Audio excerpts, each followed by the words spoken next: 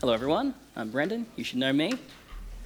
We're going through 1 Corinthians 12 today. And while you're finding that in your Bibles, a Swiss tourist is traveling through Europe, traveling through Poland specifically. He finds himself lost. He stops to ask two locals where exactly he needs to go. And so he pulls up beside two local Poles and says, Guten Tag, mein Kameraden, sprechen Sie Deutsch? Dead silence, no response. Backs up and tries again. Excusez-moi, parlez-vous français? Nothing. Parlare italiano? Nothing.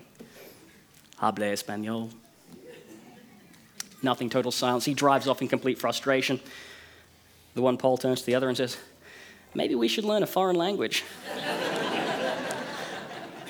Now the one says, why? He knows foreign didn't help him. It's the closest thing to a joke about speaking in tongues that I could put together. But I hope you found 1 Corinthians chapter 12 now. I'll read it and then I'll pray, and then more seriously, we'll get into God's word. Here we are, 1 Corinthians chapter 12, the whole shebang. Now about the gifts of the Spirit, brothers and sisters, I do not want you to be uninformed. You know that when you were pagans, somehow or other you were influenced and led astray to mute idols.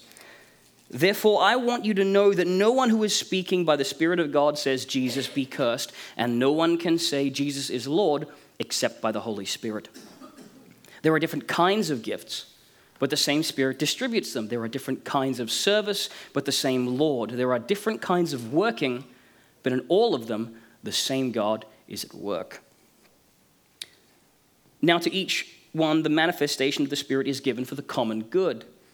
To one, there is given through the Spirit a message of wisdom, to the other a message of knowledge by means of the same Spirit, to another faith by the same Spirit, to another gifts of healing by that one Spirit, to another miraculous powers, to another prophecy, to another distinguishing between spirits, to another speaking in different kinds of tongues, and still to another the interpretation of tongues.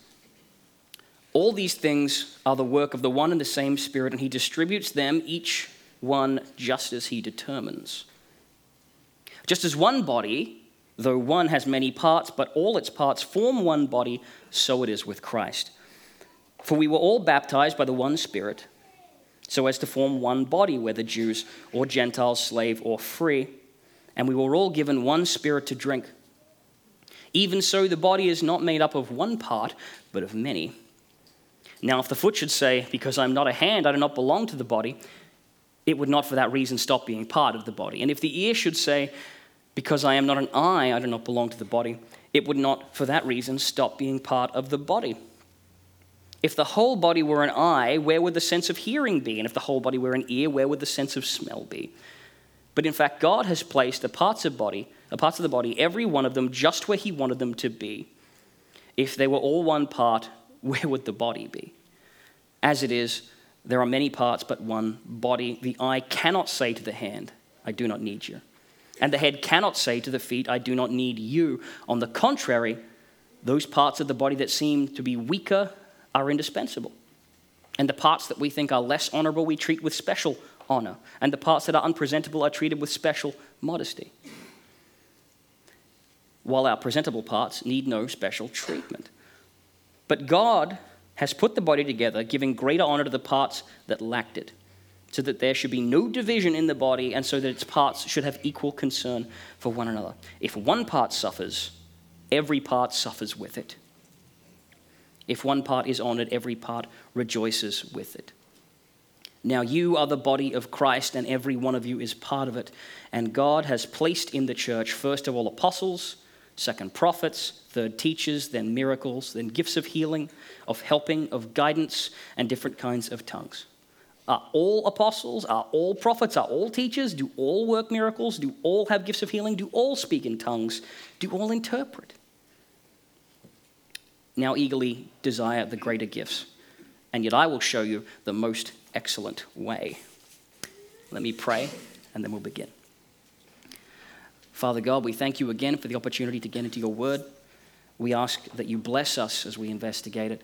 We ask that you open up our hearts to your word and open up your word to our hearts, In the name of your Son, Jesus Christ. Amen. Now today we're continuing our series on Paul's first letter to the Corinthians. I believe last week Josh talked about chapter 11, about the me church mentality. And I'm privileged to be exploring God's word with you on this week of 1 Corinthians chapter 12. And I spoke on chapter 11 at the evening service last week, so I had to investigate it thoroughly myself. And I was struck by how simple the message really is once you negotiate the sensational aspects. Now, 1 Corinthians 11, last week's, is a notorious chapter because it does not look like a chapter with a simple message. Because it's about head coverings and men with long hair and women with shaved heads and strange sensational stuff like this. And it's in this portion of Corinthians, as much as anywhere else in the Bible, that we can sometimes miss the forest for the trees. The forest, the greater thrust of the whole letter, in fact, is about church unity. It's about being accountable to one another. In the case of chapter 11, it's about restraining just a little bit of our freedom for the benefit of one another, so that there can be harmony, so the church family can grow in love and fellowship without contention. Now, likewise, in chapter 12, chapter 12 is a little bit infamous as well because it's the spiritual gifts chapter. Whenever someone has to ask a question like, do miracles still happen? They have to swing by chapter 12. Whenever someone wants to talk about healing, chapter 12. Whenever a Baptist is having a cheerful discussion with a Pentecostal friend about whether or not everyone should be speaking in tongues, chapter 12.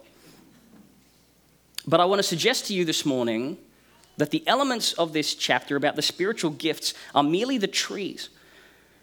And the forest, the greater theme of this chapter, is about living humbly and selflessly for one another. So let's step through this again, one block at a time, beginning with verses 1 to 3. Paul says this: Now about the gifts of the Spirit, brothers and sisters, I do not want you to be uninformed. You know that when you were pagan, somehow or other, you were influenced and led astray to mute idols. Therefore, I want you to know that no one who is speaking by the Spirit of God says Jesus be cursed, and no one can say Jesus is Lord except by the Holy Spirit. Now, straight away, we are forced to pay attention. Paul says he doesn't want them to be uninformed regarding spiritual gifts. That suggests there was some misinformation floating around about the spiritual gifts. Paul is worried about them being led astray on that account. Now, what he really means by being led astray, we'll have to piece together a little bit later in the chapter. But for now, verse 3 gives us the big clue that no one speaking by the Spirit of God says Jesus be cursed, and no one can say Jesus is Lord except by the Holy Spirit. Now, imagine the Corinthian church for a moment, the pagan culture they have just come out of. They have their Greek pantheon of gods who they sacrifice to and appeal to for different things, for different favors, different boons. A priestess of Aphrodite would help you out if you needed some kind of advice or blessing of love. If your son was a gifted reader, you might sacrifice to Athena, hoping that she would encourage his wisdom. If you wanted revenge, then you'd make a vow to Nemesis. If you wanted victory in combat, then Nike was who you wanted to talk to. Nike's fallen a long way. Goddess of victory to peddler of basketball merchandise. But the point is that they had a spiritually diffuse culture. They had a diffuse spirituality. It was spread around in different places. They expected spiritual order in their lives to come from many directions and many places. And everyone lived that way, many people with many devotions. But here comes Paul, and he says that anyone who says Jesus be cursed is in defiance of the Spirit, and no one can say Jesus is Lord except by the Holy Spirit. This is not a spiritual litmus test. This is about allegiance. Because I know more than a couple of Mormon guys, good lads generally speaking, who will very cheerfully tell you that Jesus is Lord, but they don't even really believe that the Holy Spirit is a personal being. And I'm willing to bet that there's more than a few saints, probably some in this room, who have, at some particularly painful or emotional point in their life, said their version of something like Jesus be cursed, while sulking and preparing to throw in the towel before God picked them up and turned them around as he always does for those who love him. This is about the fact that everything that God does comes from the one place, comes from the triune God. You do not go praying to the Holy Spirit for tongues and then to Jesus for healing and then the Father for prophecy, for example. You might remember Jesus once said, "Whoever is not with me is against me," in Matthew chapter 12, verse 30. Here, Paul takes this idea, but recognizes that Jesus is part of the Godhead, part of the triune God. And so he says that anyone who says Jesus be cursed is not speaking by the Spirit of God. And no one can say Jesus is Lord except by the Holy Spirit. God, Lord, Spirit. All bound up together, all the singular source of the church's blessing. Then we check out verses 4 to 6. There are different kinds of gifts, but the same Spirit distributes them. There are different kinds of service, but the same Lord. There are different kinds of working, but in all of them and in every one, it is the same God at work. Spirit, Lord God. From a pagan world where many scattered individuals served many scattered individual gods, now to a better day in a church in which many individuals serve one God, one Lord, one Spirit. Now on to verses 7 to 11. Now to each one, the manifestation of the Spirit is given for the common good. To one there is given through the Spirit a message of wisdom, to another a message of knowledge by means of the same Spirit, to another faith by the same Spirit, to another gifts of healing by that one Spirit, to another miraculous powers, to another prophecy, to another distinguishing between spirits, to another speaking in different kinds of tongues, and to another still the interpretation of tongues. All of these are the work of one and the same Spirit, and he distributes them to each just as he determines. Now, I read this when I was younger, and as some people do, I got bamboozled by the high-octane spiritual content. And I had folks telling me I need to find my spiritual gift, and I read the list, and I'm afraid I missed the point. And trying to be very practical about it, I thought, well, these are all pretty cool. I'm not sure what I'd do with tongues. I reckon healing and miracles are the way to go. Those are the big-ticket ones. I know I'll pray for the spiritual gift of faith, and then once I've got spiritual gift of faith, then I'll knock off all the others very easily. My prayers will be turbocharged by that gift of faith, no sweat. It just seemed more efficient that way. Now, obviously, the point is not a checklist of superpowers or spiritual goalposts. In fact, the most important part of the spiritual gift is not the gift as much as the Spirit. Look at the way that leans into it as he teaches. Let me run over those verses again quickly. Now to each one, the manifestation of the Spirit is given for the common good. The one there is given through the Spirit a message of wisdom, to another the message of knowledge by means of the same Spirit, to another faith by the same Spirit, to another gifts of healing by that one Spirit, to another miraculous powers, to another prophecy, to another distinguishing between spirits, to another speaking in different kinds of tongues, to another interpretation of tongues. And these are the works of one and the same Spirit, and he distributes them to each one just as he determines. He fears that the Corinthians will be led into something like that diffuse idolatry that they came out of. So he reminds the gifted Corinthians that whatever they are empowered to do, however they have been blessed, it is the one Spirit to whom they owe the blessing. And it is given to them, verse 7, for the common good. You see, we're not just many individuals serving one God, in fact. We have a corporate identity. We are one church serving one God. And Paul says as much in the following verses, 12 through 14. Just as a body, though one, has many parts, but all its many parts form one body, so it is with Christ. If we were all baptized by one Spirit so as to form one body, whether Jews or Gentiles, slave or free, and we were all given the one Spirit to drink, even so the body is not made up of one part, but of many. So like a human body, we are individual pieces with individual gifts and different things to contribute to the whole, but we are one body of God's people. And so if this church is just a place that you sometimes visit or come along sometimes, but it's not quite a second home where you expect to see your extended family, well, you're missing out. And either we've done a terrible job welcoming you, or you felt too detached to put down roots here. But both of these problems can be solved by hanging around after the service and meeting some brothers and sisters who serve the Lord Jesus as one. On to verses 15 through 20. Now, if the foot should say, because I am not a hand, I do not belong to the body, it would not for that reason stop being part of the body. And if the ear should say, because I am not an eye, I do not belong to the body, it would not for that reason stop being part of the body. If the whole body were an eye, where would the sense of hearing be? If the whole body were an ear, where would the sense of smell be? But in fact, God has placed the parts of the body, every one of them, just as he wanted them to be. If they were all one part, where would the body be? As it is, there are many parts, but one body. Many parts, but one body. Do you see what I mean when I say this chapter, despite all its spiritual gift stuff, is really about loving one another and about living selflessly for one another? Carrying on in verses 21 through 26, the eye cannot say to the hand, I don't need you, and the head cannot say to the feet, I don't need you.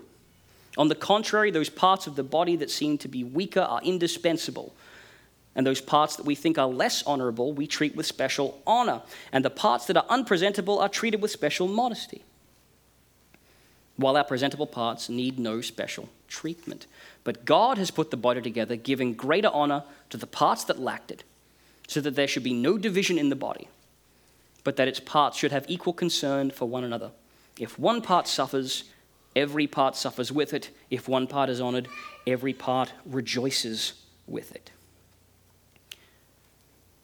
Now, sometimes we have a particular gear that we slip into when we read Scripture that doesn't quite understand things like tooth humor.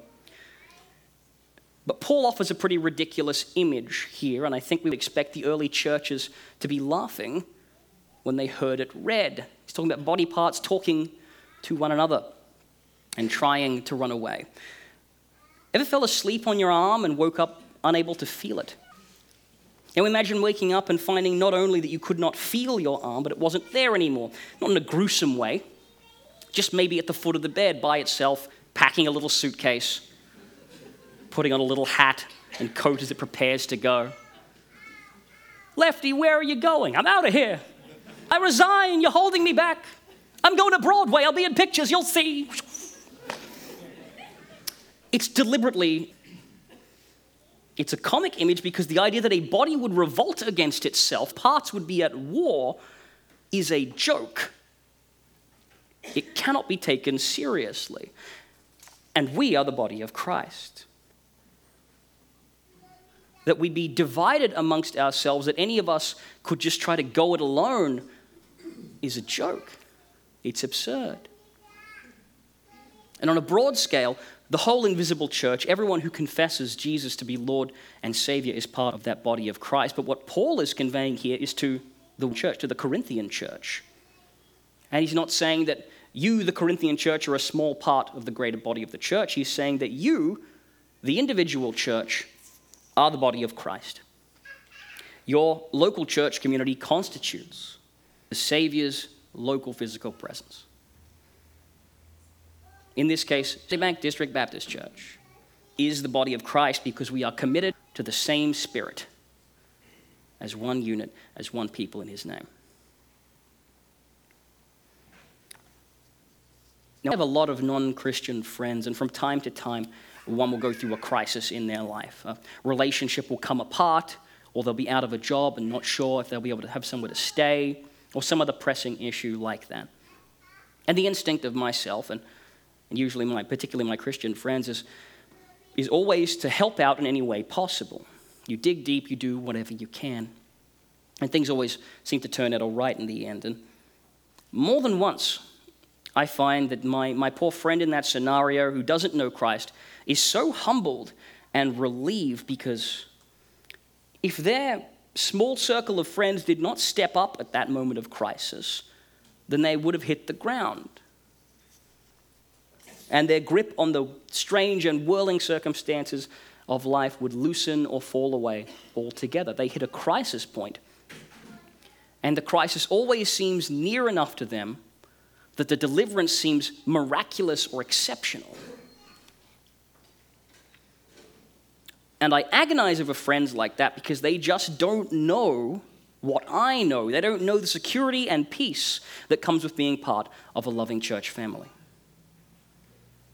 I'm not sure that everyone here necessarily knows themselves the security and peace that comes with being part of a loving church family, but it's available for you right here at the low cost of a bit of your time, a bit of your investment of yourself. And if you love this church, it will love you back. I suspect I may be an abnormally laid-back person, but I know for a fact that if my car, for example, fell apart, that I have brothers and sisters here who would lend me theirs, no questions asked. I know this because it has happened to me. I know that if I was ever so financially strained that I had to choose between paying rent or buying groceries, that there are brothers and sisters here who would help me out immediately, no questions asked. And I know that because it's happened to me. Now, no church gets everything right, and we have our share of rough edges, I'm sure. I don't usually encounter them. Lucky me. But I've personally experienced the extraordinary generosity and the Christ-like selflessness from the individuals who make up the body of our church. And I cherish every chance I get to be part of this body because I recognize that this kind of fellowship and brotherly love is a supernatural gift from God. It comes about when individuals who are vulnerable and insufficient and imperfect are drawn to the grace and the power of the living God, saved by his crucified Son, and empowered with the gifting of the Holy Spirit. And then they spend their lives in obedience to the simple commands to love God and love one another. God is building something out of his people here. Find out what part you are meant to be, and then be it, and you will not regret it. Verses 27 to 31. Now you are the body of the church. Rather, you are the body of Christ, and each one of you is a part of it. And God has placed in the church first of all apostles, second prophets, third teachers, then miracles, then gifts of healing, of helping, of guidance, and of different kinds of tongues. Are all apostles? Are all prophets? Are all teachers? Do all work miracles? Do all have gifts of healing? Do all speak in tongues? Do all interpret? Now eagerly desire the greater gifts. Well, we've danced around it for a while. Let's shoot the elephant in the room now. What's the deal with the miracles and the healings and the prophecy and the supernatural gifts described here? Do we have them? Should we? Is there something wrong if we don't? Well, that's a pretty big theological question. I know that I have a friend or two who can speak tongues. I've experienced with what I'd call supernatural healing. I've known folks who have experienced what I'd call prophecy from God. So do these things still occur today? I think so. But I don't have any of these supernatural gifts myself. And the vast majority of Christians for the last 1800 years did not experience things like this regularly. And God has not stopped working for a second, even if he's chosen to dial back on the miracles. The key was really back in verse 11, that all are the work of one and the same Spirit, and he distributes to them, each one, just as he determines. The Holy Spirit dispenses these gifts as he determines. If you feel particularly drawn towards a particular gifting, pray for it. If God enables you in that way, then praise God. But remember to listen as well. If you've found that God's plans for your life typically match up with your own, then watch out, because he's not done yet. But anyway, again, this is more about the unity of the church and unity of the body of God's people than about the gifts themselves. But Paul does offer a kind of a hierarchy of gifts here, from greater to lesser. Some, what his meanings are more obvious than others. Now, apostle is first, the greatest in this list. And as far as Paul is concerned, apostles are people whom Jesus personally dispatched into the world. Paul begins just about all his letters stating his station as an apostle to invoke his authority to teach. Now, in several weeks, when we break into 2 Corinthians, we'll see Paul get particularly narky about non-apostles who try to act like they have the authority of true apostles. In short, we are probably now fresh out of apostles, and we shouldn't expect to get new ones. The distinct ministry of an apostle is the authority to teach new things and interpret the old ones into them. What the modern church has, what we have instead of the apostles, are the scriptures. We have the New Testament itself being heavily invested with the teachings of the apostles, of Peter and Paul and John. And we regard their teachings as recorded in Scripture as God's inspired word. So if you think that God has given you the gift of being an apostle, I would love to have a discussion with you. Maybe choose a different word for it. I'd hate for Paul to take a bite out of you when you enter the kingdom. Prophets are distinct from apostles. Prophets receive a more limited insight from God. Apostles were those handpicked and trained by Christ himself. Prophets have and always have been through Scripture those who speak for God to his people. Now, the other gifts, teaching, miracles, healing, pretty self-explanatory. The helping, the guidance, and finally, tongues. Now, we get a kind of an order from most valuable here as a tool for the common good of the body of the church, to that which is less common good value and more of a personal gift, tongues, a language which one can speak to God in, that is maybe apart from the ones they already know. Paul does not want people's zeal to serve the body, however, to be dampened by his categorizing and his careful restraining of people on this spiritual gifts issue. So he runs through them again with these rhetorical questions. Now, is everyone an apostle? Is everyone a prophet? And so on. Obviously saying that, is everyone this kind of gift? No. We are all different parts, but we all constitute the one body. Remember that Paul's thrust for this whole chapter is about the many individuals with individual gifts being woven together by one loyalty to one God into one body of his people. Now, however God has gifted you, use that gift for the common good of the church. These gifts that are listed are not the only gifts that God gives. Some of the spiritual gifts here are miraculous, but mostly our Lord delights in using his people to do his work. That's why he saved us. So look for a need the church has and see if you have a gift to fill it. Or look for a gift that you have and see if the church has needs for it. And Paul says to eagerly desire the greater gifts. Naturally, the greater your gifts, the better equipped you are to love your church, to love your brothers and sisters. And with our Christ-commanded love for one another as a guide, we strive to discover and expand our gifting. And love really is the driving force here. The chapter ends with this little teaser, the final verse, and yet I will show you the most excellent way. That's a lead into chapter 13, the famous chapter 13 love discourse. If I can speak the tongues of men and angels but have not love, I am a clanging cymbal or noisy gong. Next week we'll dive into chapter 13 and read it in light of Paul's words that we've read here about gifting and about the body of God's people. But for now, we can see the apostles' words pretty clearly. When a believer commits themselves to be part of the body of God's people, when they've committed themselves to following the Lord, being part of that body is more than just attending and tithing. Each of us is gifted by God for the purpose of extending his kingdom through evangelism and also building up the body of his people through fellowship and by gifting and our common devotion to the Son of God who died and rose to make us one. Let's pray together.